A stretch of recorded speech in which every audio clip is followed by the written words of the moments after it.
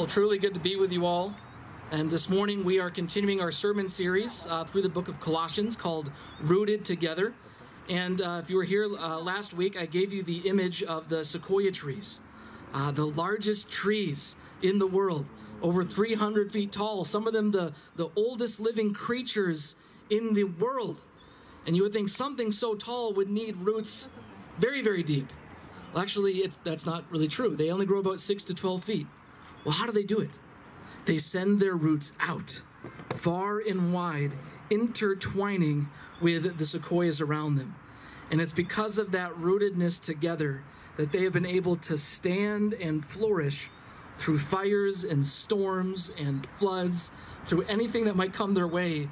They're still standing. That's the image we're going for the church. And last week we discussed this glorious gospel of Jesus. And so I'm assuming a little bit this morning that you have a basic understanding, a grasp of how amazing Jesus is, how powerful he is, and what he has done for us. He's our rescuer, our redeemer.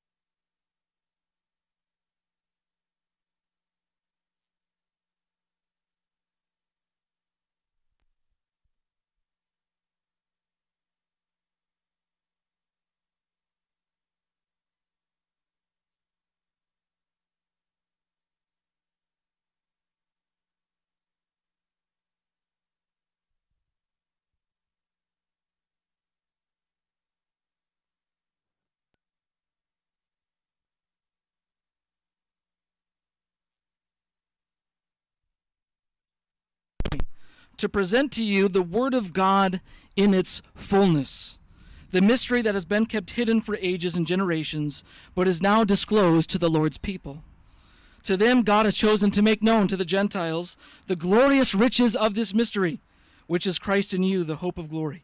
He is the one we proclaim, admonishing and teaching everyone with all wisdom, so that we may present everyone fully mature in Christ.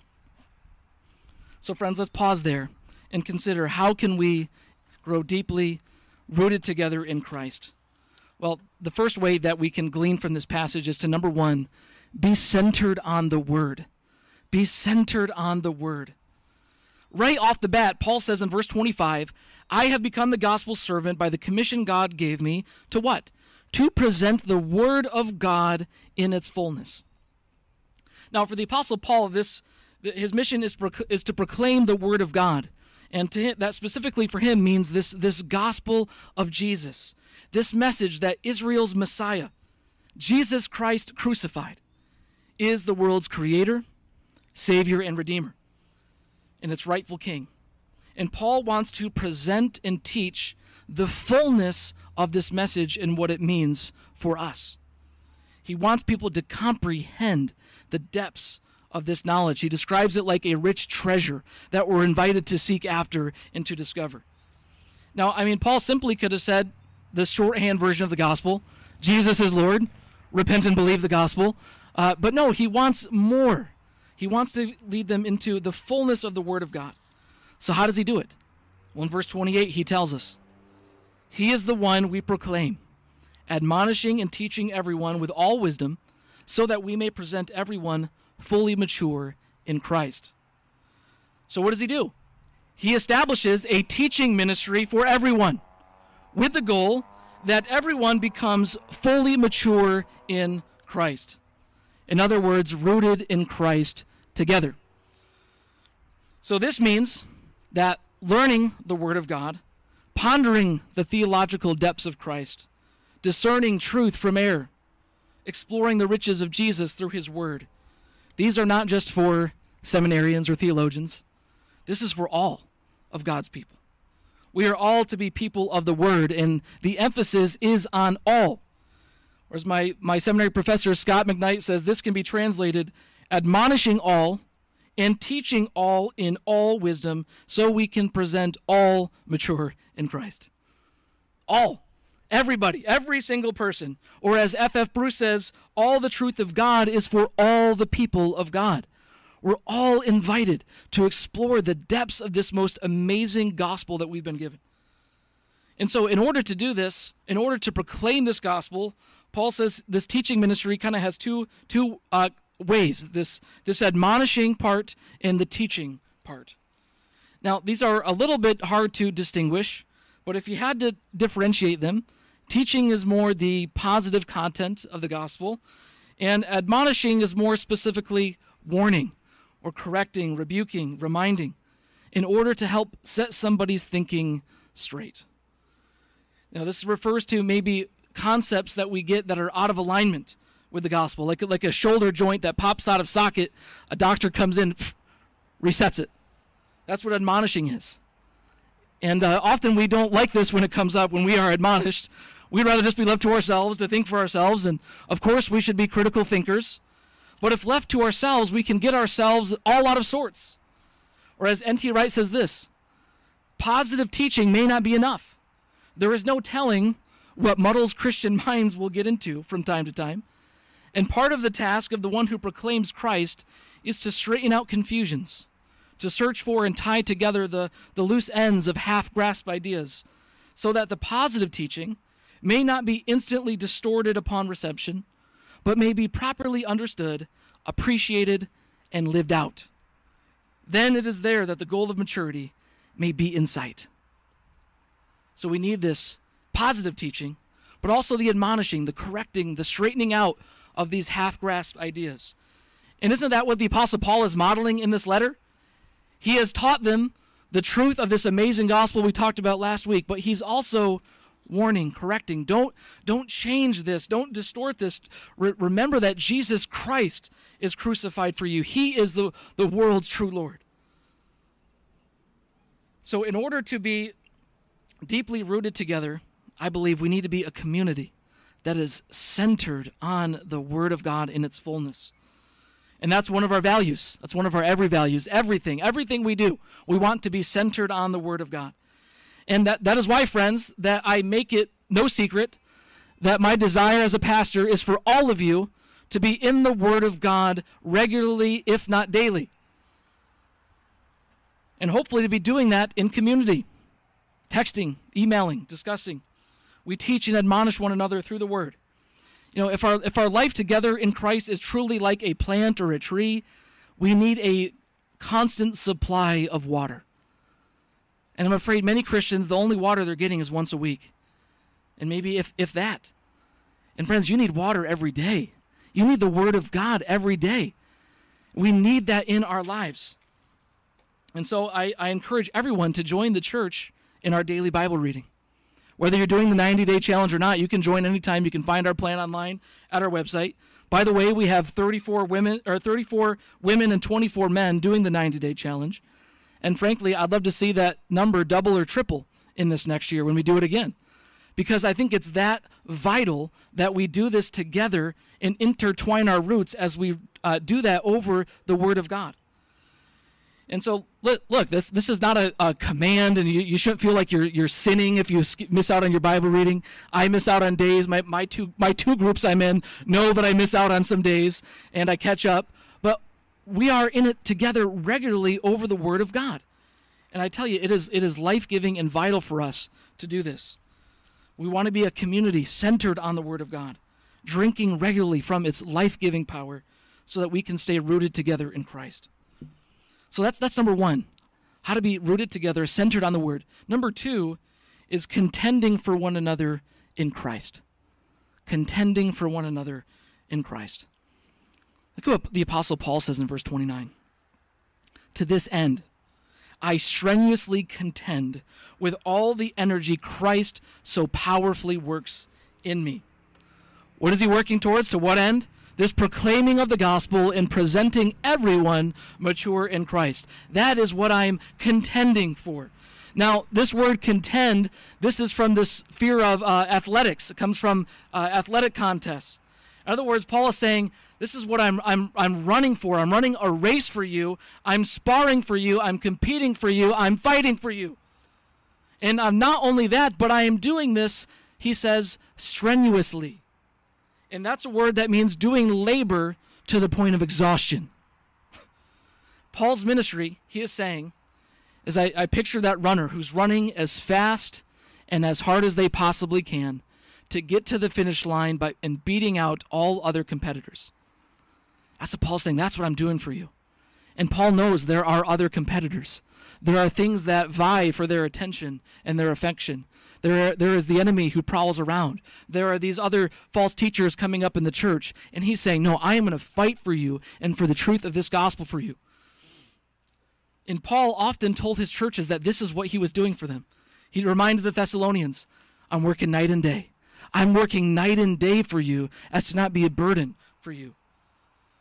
And Scott McKnight says that when Paul says this, he is detailing his entire way of life, his pastoral care for the people, his physical labor as a tent maker, his intellectual reading and prayer, his pondering, his discussions, his letter writing, and his immense travels. And then Paul brings this up again in the very next verse, in chapter 2, verse 1. He says, I want you to know how hard I am contending for you and for those at Laodicea and for all who have not met me personally. I mean, this is amazing. Paul says, I am fighting this hard for everybody who's not even met me.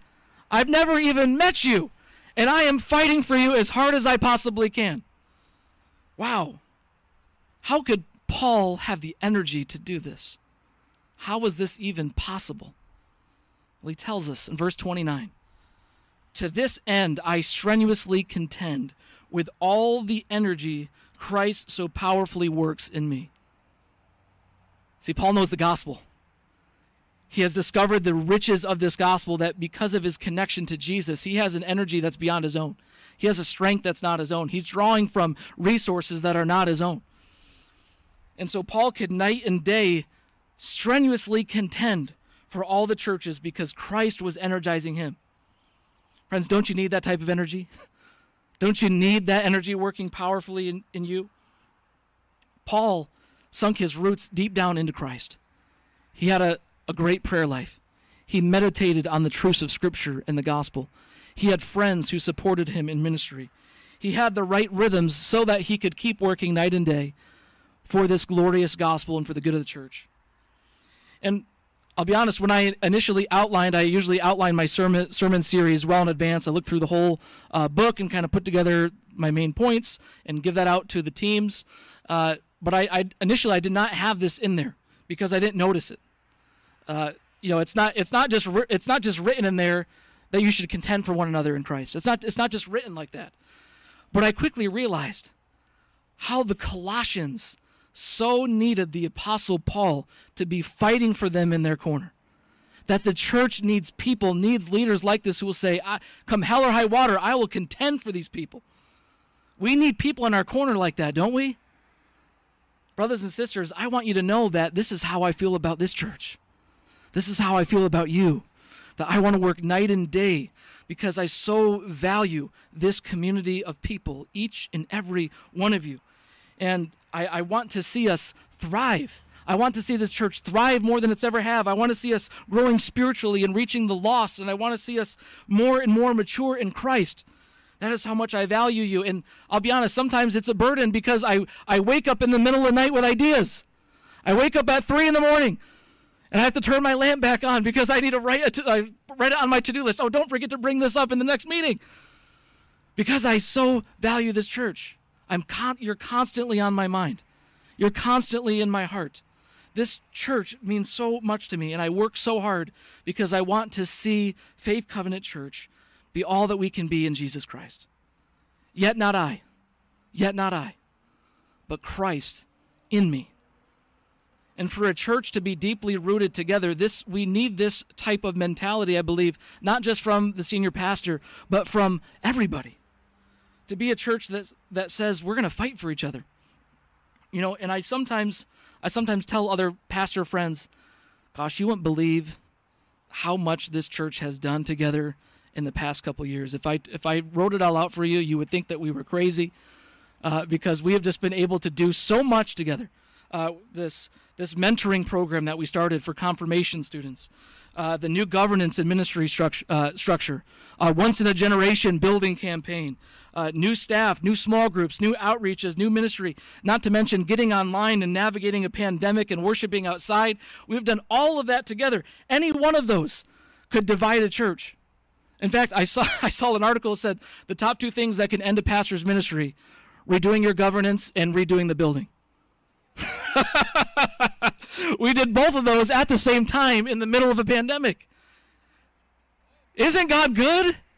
This is a community that says, we're going to stay together. We're going to fight for each other. Because we have leaders at every level contending for this community. You have children's leaders, youth leaders who didn't give up, who kept ministering over the past year.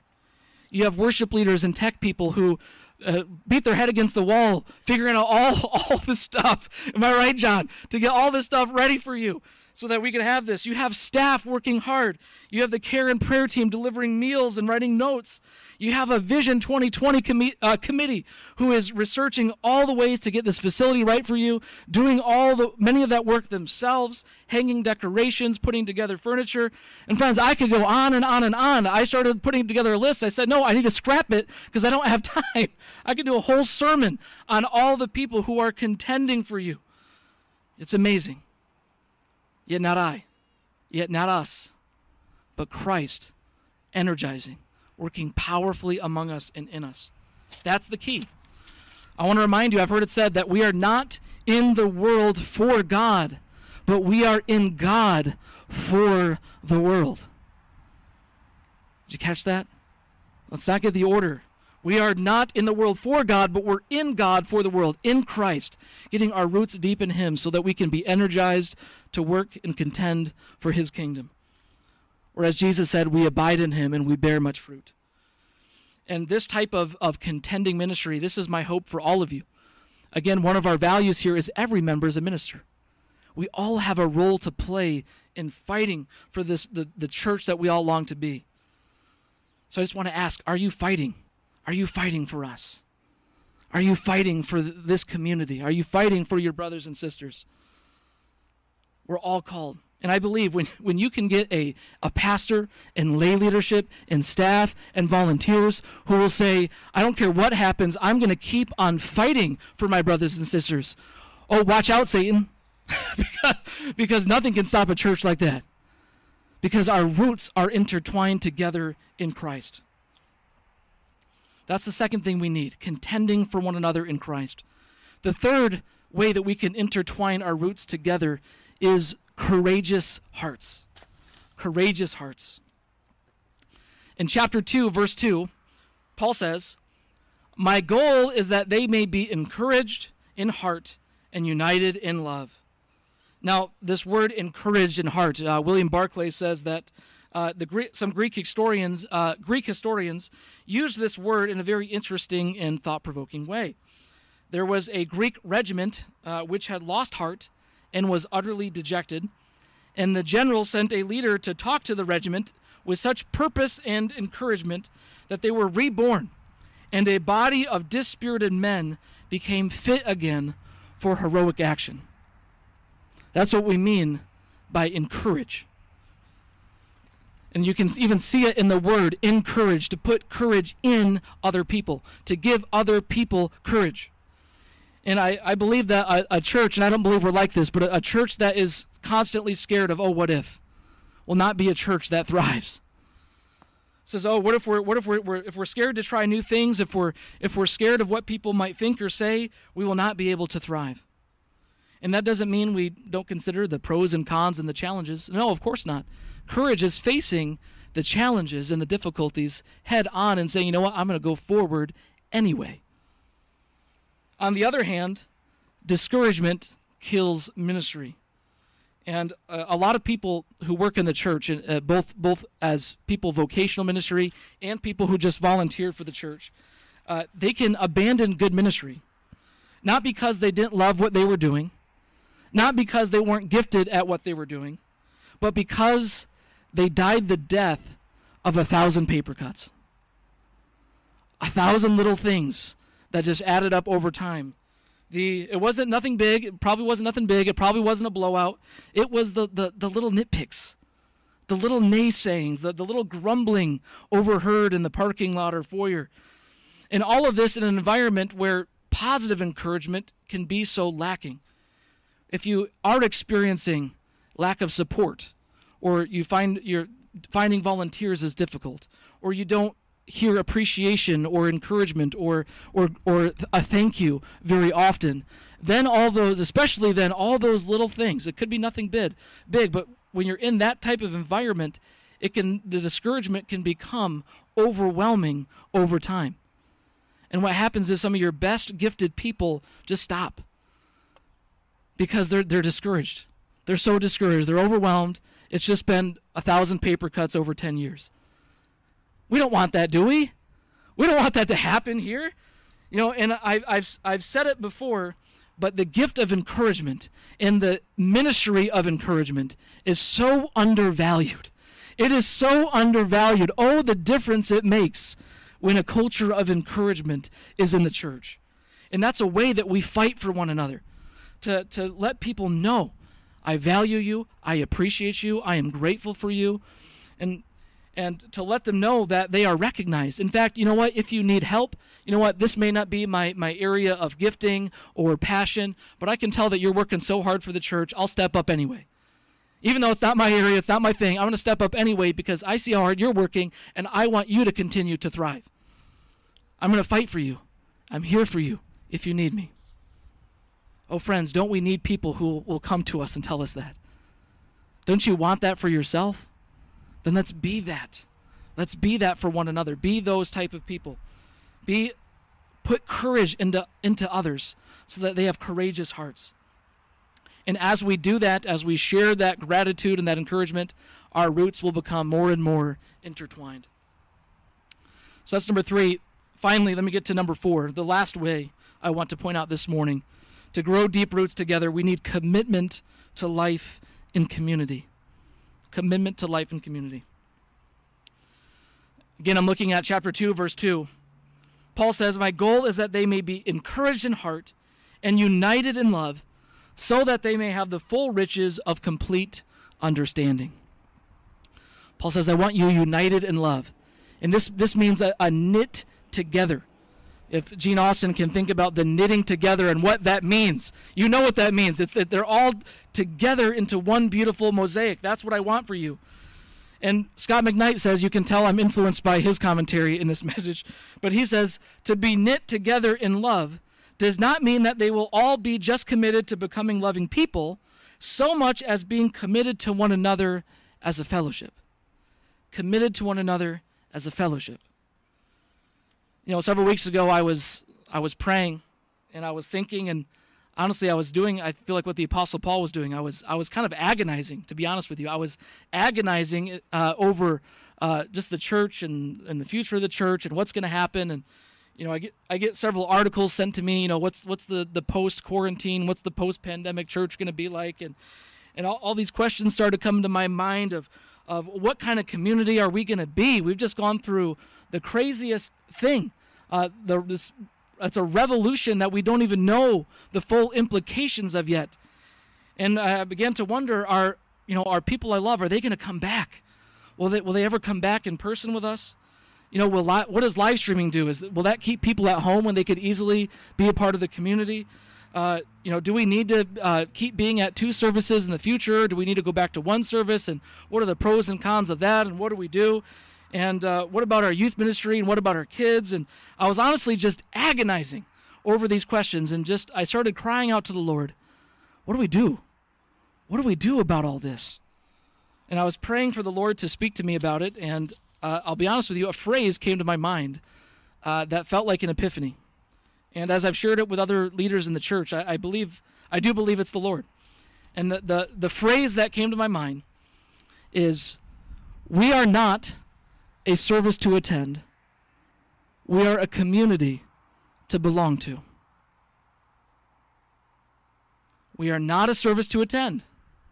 We're a community to belong to. And all the worries of trying to produce these services and online and whatnot, and I said, no. That's not even the goal.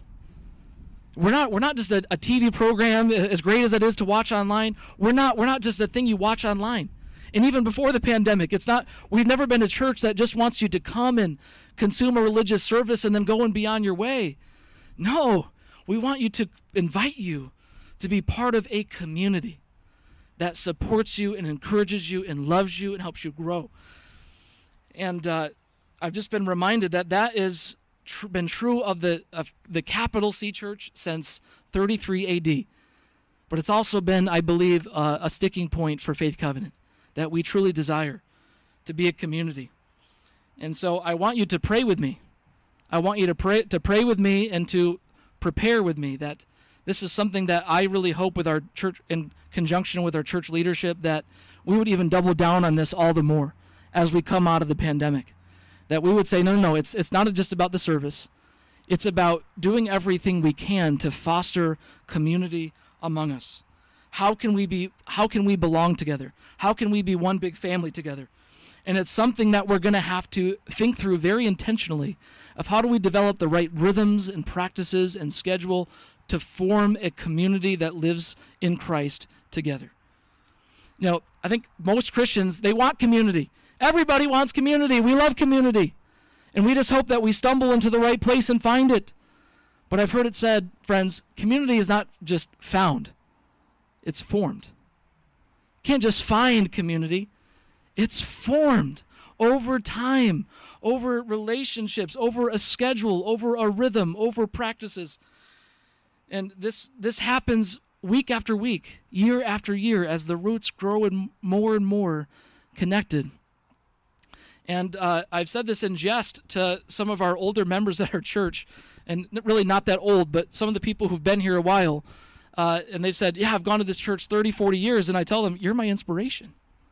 You're my inspiration because I see the value. I've seen the roots that have kept you connected to a community, and I know it hasn't been easy. I know there's been difficulties over several decades, but you've said, oh, come hell or high water, I'm fighting for this place. I'm staying at this place because I so dearly love the community. And so I believe we can take some of our longtime members here and say, you are a model for how we can grow deep roots as we commit to being a fellowship over time. It takes practice. It takes time. It takes a schedule. Now, friends, I actually had a few more C words that I wanted to use, but I believe it is wise to pause here and give you no more, and let you meditate on these four. How do we develop deeper roots in Christ? Let's be centered on the Word, contending for one another, courageous hearts, commitment to life in community. And I just want to ask you, there's a lot you could take from this, but what is one thing? What is one thing that you could do to build deeper roots in this community? Perhaps for you, it's you're motivated now to join the Bible reading plan and find a friend to text and discuss it with. Perhaps it's finding a place to regularly serve and be a part of the ministries. Perhaps it's you're saying, you know what, I'm going to take up the mantle of encouragement. I'm going to start encouraging people as best as I can. Or maybe some of you, it's just, you know what, I'm recommitted to living in community with the church, however that looks. What's one thing you can do to put into action even this week? Let the Holy Spirit guide you. Friends, let's be like those sequoias, sending our roots out to one another, letting them intertwine so that we can stay rooted in Christ no matter what comes. May we grow deeply rooted in Christ together. Amen.